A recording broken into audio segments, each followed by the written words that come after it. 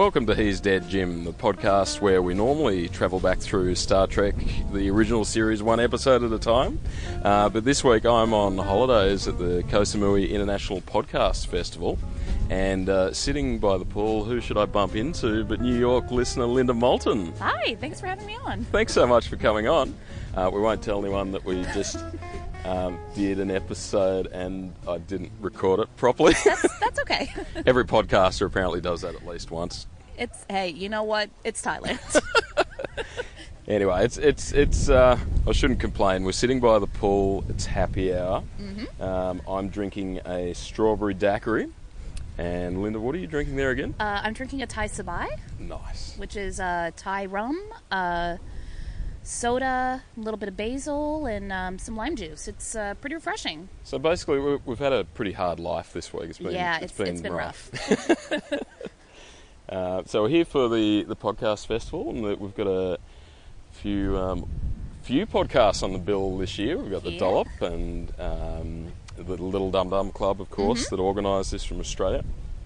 And who else? We've got a bonus one tonight as well. Journey to Nowhere. Journey to Nowhere with Nick Capper. So cool. Yeah, Capper and Jeremy Webb, I think. Yeah, so Webb. We're having fun. Who's currently in the pool right now. We're spying on him. There we go. Cameo. Not to sound creepy. Linda, it took you 5 or 10 flights to get here? 4. 4 flights. 4 separate flights. 4 separate flights and a 5-hour drive. Forgot Wow. about that one. Yeah. That's commitment to podcasting. Yeah, because my sketch group was doing a show in Washington, D.C., but I flew out of New York. We are recording. Yeah, sorry, just paranoia this time. Okay. We are recording. You flew out of New York. I flew out of New York, but the day before I was supposed to leave, we were doing a show in D.C., so I had to drive down for that, drive back to New York. We weren't sure if we were going to do the festival, and it just, the day before, it was kind of like, okay, yeah, be in D.C. by 7 p.m. tomorrow night, so. Man, that's dedication. Dedication or insanity. I'm so glad you came anyway, it's too. awesome to finally meet you. Same. Now, you've been listening patiently while every week we and ah about star dates, and we go, we'll just speculate wildly. We could Google it. There's this thing called the internet now that has the answers, but we're like, no, we'll just... They didn't have it in the 60s, so why would you look... Why would you have it now? Exactly. So you've been patiently putting up with us while we wildly speculate, and you're here to shed some light on the star dates. Just from my perspective. So basically with the star dates, initially from all the information that I gathered in the original series, it's done by the century that the episode is taking place in. So time travel included. The month of that particular year, and then the day of that year. So say if it was June 17th, like today, it wouldn't necessarily be 6/17 or 7/16. It would be where June 17th falls on the 365. Like, that seemed to be the general consensus. However, going back to a couple of other episodes, even though there was, as I found, like a guideline that the writers were supposed to follow when they were writing the stardate, it didn't necessarily play into that. Some episodes chronologically happened earlier or later than they were supposed to. Some episodes... We've got a sound check going on behind us. That's cool. There was one episode that Memory Alpha, the Star Trek Wikipedia page, said that Kirk would have been 16 days old in the 23rd century, so that's just the way it played out. Doesn't work out. It also kind of it helped out because there were a couple of episodes where it may have been Thanksgiving in the original series, could have been Christmas, stuff like that. It could be flexible without being too specific, so not to offend anyone. Basically, the enemy of the war on Christmas. There you go. Yep. One of those situations. Yep. So, basically, for somebody like me that's a bit slow after a week with cheap cocktails in Yeah. tropical paradise. So we've got the first 4 digits. So if we break it down, the first 2 are the century. Mm-hmm. So if we're in the 23rd century, it should be 23. Yep. All of this series that we're doing at the moment should start with 23. Yeah. Except the ones we've had lately are 27, so people are just making stuff up. The next 2 digits are the year, and then after the dot, then The we've day. got the day Yeah. of the year. Perfect. I had to look that up when I was writing a sketch based on Star Trek, and rather than just like doing a random assortment of numbers, like Stardate 0438. So the sketch you're writing is stardate accurate. I wanted to make it as Stardate accurate Wonderful. as possible because that's the kind of nerd that I am. We needed you in the writer's room. Yeah. So the sketch you're writing, that's for your comedy group? It was Yep. for the sketch group. It's never been performed, just due to a lot of rewrites and visions gone awry, which happens when you're in a comedy group with a lot of people, and Yep. especially other writers. Most of whom have never seen Star Trek before, or ever seen an episode. Oh, so, wow, we need to fix yeah. that. Oh, yeah. And it basically boiled down to a classic time travel episode where instead of going off to an alien planet, Kirk, Spock, and McCoy find themselves at a seedy nightclub in New Jersey where they get mistaken for the strippers at a bachelorette party. And then it was just like it was a conflict of vision where it was whether it was going to be McCoy basically saying, I'm a doctor, not a stripper. And then, or was it just going to be, we wanted to see Spock strip? Ironically, all the male writers in the group wanted to see Spock. Want to see Spock strip? I Yeah. see. There you And go.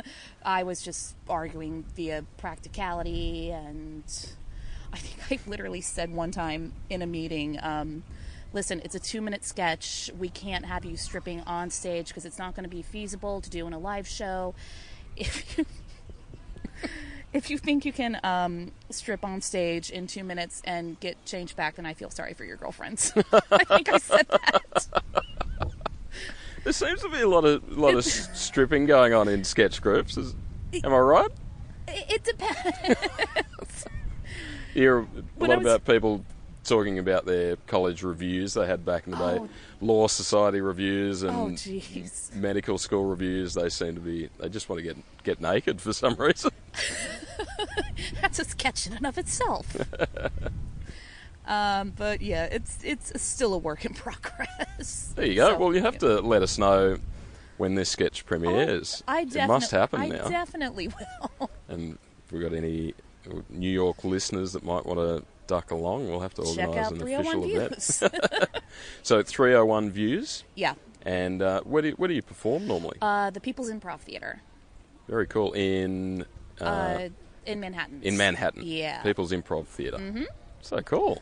Yeah. Man, awesome. We'll have to check it out. Definitely. I one day do hope to get to New York. Nice. That's next holiday. Well, that's where Emily lives too. Yeah. Yeah, Mm-hmm. we're going to finally meet in person. Nice. Oh, really? No, we've never met in person. No. Shit. We go way back. We're internet Oh. pals from way back. Awesome. That's the way of the world. Yay, podcasts. Yay, that's it. What was I going to say? Shout out to Emily, by the way. Hi, Emily. Which I've been rubbing it in all week, just sending it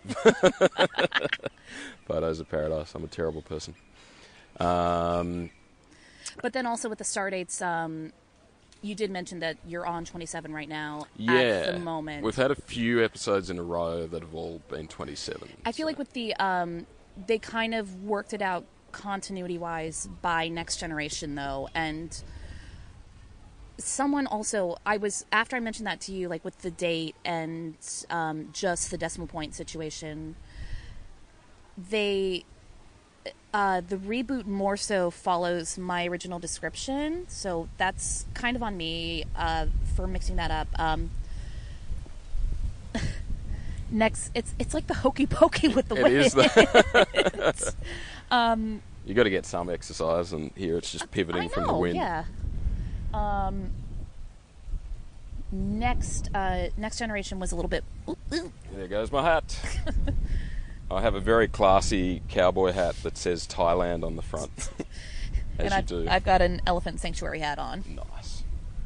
And we I've been haven't using talked about that. We went and saw elephants a Oh, couple of days ago. We did. Rescued elephants that are happy and well looked after. I cried before we even went to see them. Just reading their backstory. Oh man, I was reading all these posters that they had, and then I turned around and Nick's like, "You okay?" So there you go. But no, it was super cool. We got to feed elephants. And Every single group had like their own little elephant whisperer that just would completely blow off anyone else in the group and just focus on them. And Yeah. I got a couple of really good photos of our elephant whisperer just like all smiles, and it was the best thing ever. Yeah, they must be a good judge of character, these Oh, elephants. totally. And they're kind of they're kind of alien too. Like you're walking around like these mountains in tropical southern Thailand, and then you turn a corner, all of a sudden there's this 10-foot tall like elephant. It's amazing. There's no barrier. You just walk up and feed it a banana. Yeah, it was a bit intimidating. I ran out of bananas, and the elephant just sort of kept coming toward me closer and closer. Like they're here Bit somewhere. frightening. Very cool. I think the tropical storms come up a bit, so we might look to winding up. That's okay. So your favourite series was Definitely the original. nice, Definitely. and your favourite captain then. Definitely Kirk. Nice. It's good to get a Kirk fan on. But it's kind of weird because Kirk is my favorite captain, but ultimately favorite character, I gotta go with McCoy. Gotta go. Nice. I will defend that man to the death. I remember the first episode when you guys were talking about his potential racism towards Spock. Yeah. I was getting very angry, and I was like, but he's not a racist. He just doesn't like aliens. Isn't that the definition of a racist?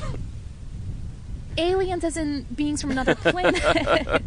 But even then, he'll still treat Vulcans are a race? he'll still treat them. Yeah, yep. And It's just and I think I made an argument. I tried to make an argument that maybe it was because chronologically, which doesn't make sense based on our Stardate discussion. Still recording? still recording. Good. Sorry, I'm super paranoid now. This is good. It's been a good lesson. Well, based on our Stardate discussion, maybe he was just a little bit scarred after the salt monster incident. Fair enough. Yeah, fair enough. So, It was pre-discovery of Romulan ale. that's it. So you grew up in Georgia, I grew up in Georgia. We moved. as did McCoy. Yes, he did. We moved to Florida when I was about 4 years old. But it still was kind of, we'd go back and visit. It still kind of is a little bit near and dear to my heart. My older sister still will have a very thick Georgia accent. Wow. Yeah. Well, it's still to this day. Yeah. Yep. Especially when she's had a little bit to drink. Nice. Very cool. So, Love you, sis. do you have any? Have you met any Georgia characters in real life? Any Oh, Georgian people loads. that is Loads. Georgian the right word? It is. It's Have you met any McCoys? there's see the thing is with a lot of American Southerners, there's a tendency to there's a couple of different character tropes. You can have like someone who's a little bit fake and a little bit all smiles and just very much like they'll go like, oh bless your heart, but they'll like talk shit about you behind your back. If anyone's ever watched Real Housewives of Atlanta, that's an example. There's also people that are just like they're very like no nonsense, very passionate, but like let's get this done. Not like the get her done, but just very focused and very practical, and it just comes from like, you know, maybe living in a rural area that you have to make do with that, and you don't have a lot of infrastructure. You have to use what you're given and just deal with it, and that's kind of where McCoy comes from in my mindset, and that's especially the area where I was born and grew up in. until I was 4. That was very much one of those areas to begin with. And so a lot of pediatricians that I had growing up, a lot of family friends were like that. And it just kind of, in my mind, brought that back. And it was just like, yeah, I like those people better than the fake ones. Nice. So less bullshit, or Yeah. no bullshit, basically. Exactly. Yeah. That's, yeah. That does sound like the kind of climate that'd make a good doctor. Exactly. Or a good, yeah. And I like that in McCoy about how, even though he's got all this wonderful medical technology, he'll still take out the paddle pop and check somebody's tonsils. Yeah. And get a visual. Yeah. Absolutely. Like in The Journey Home, when they're trying to find Chekhov, he sees this poor woman who's on dialysis, and he's just like, nope, take this pill. And Wonderful. even though it's a pill that can grow a kidney, rather than like doing one of those examinations, he knows exactly what's up based on his training. And Just a good country doctor. exactly. Nice. Perfect. And you really needed that, like with the original series, like someone who may have had like everything was going wrong against them. You were going to be like, this is a guy that I hate. This is a guy who could be like that racist Southerner that no one likes, that we're trying to get out of in the era of the 60s. But he was, I mean, he's one of my favorites. He was a fan favorite. I remember tearing up when I started watching the reboot series, because I grew up watching Star Trek, kind of grew out of it, and then got back into it right around 2009 when the first reboot came out, reading a lot of information about the original series and hearing stories about how DeForest Kelley would go to conventions and meet people that went to med school purely based on watching McCoy. And that just, I started to tear up. It's amazing, isn't it? Right? He's such a charming character. Mm-hmm. And I think definitely whenever I have a go at him, it's out of love. Yeah. But I love to see the progress as we get toward the later movies, where we just see him and Spock are good pals. They go through a lot by the end of the movies. There's a little bit... bit of a mind meld, and oh my god, there's a little bit more of that in the reboot too, and I don't know if that's just like choices that Carl Urban's made, but it's just cheeky. It gets it's cheeky right fun, out of, isn't it? Yeah. It's funny. That's the best way to describe it. It's cheeky. And he's not. There's no malice in it. He's a fun, cantankerous old country doctor, I think, and it's a joy to watch. Exactly. Yeah. So we're very lucky to have had DeForest Kelley in Star Trek. Oh man, and he just I think I remember when the reboot came out, I was kind of like looking up a lot of the original actors, and I was like, okay, Walter Koenig's still alive. Maybe there's a chance I can meet him. Leonard Nimoy at the time was still alive. William Shatner, and I was like, DeForest Kelley. Oh no. Oh no. just like the nerd, but it's yeah. Yeah. Well, we're very lucky to have such a. It also was one of those perfect casting situations. Like you couldn't have had anyone else at that time play Bones. Mm-hmm. Well, I've heard people describe them as the holy trinity of Kirk and Spock and McCoy, and just to see the way they interact. And well, because you have you've got the very stoic Spock, like non-emotional, whatever. McCoy, who's very, very emotional, very passionate. He's got like that Southern crankiness, like. Yeah. And then Kirk is kind of he's a good middle ground, and that's why I really like him as my favorite captain. Yeah. Pretty much, like he's a good balance between the two of them. Yeah. They're all friends at the end of the day. Yeah. And it's just interesting, to see how their interactions play out. It's a bit like not quite the angel and the devil on your shoulder, but kind of like the both sides of. Mm-hmm. Three's a Kirk. company. Yeah, Three's company. Yeah, that's it. So the logic and the passion. Mm-hmm. And the reason too. Yeah, that's right. I think it's starting to rain. Yeah, so unfortunately, our We're not easy gonna... life by the pool I know. Might have to come to a... We're not going to learn why I was terrified of tribbles. No, or The special Lost episode. maybe we've got a second to hear about that. Oh no! So basically, I kind of grew up with Star Trek in the background. In the early '90s, my mom used to watch it when she was pregnant with me, and just I'm not sure how that works with like baby. You're a dad, so you probably read all the literature on listening to stuff like that. No. No, people that have heard this podcast enough would know. No, I don't bother to do my homework. Never mind then. I'll just What's a go. stardate? I'll just go with the flow. But Yeah, so you've got Starfleet DNA then. pretty much. I'm assuming that's how it works. Yeah. Fair enough. Destined to be a starship officer. But I remember just listening to, watching so many, and kind of just in the background, so many original series episodes. Anytime a catalyst was introduced in an episode, you knew that something was going to go to shit, basically. Yeah. And of course, the triple episode, of course, in my mindset, it's the tribbles. They're evil.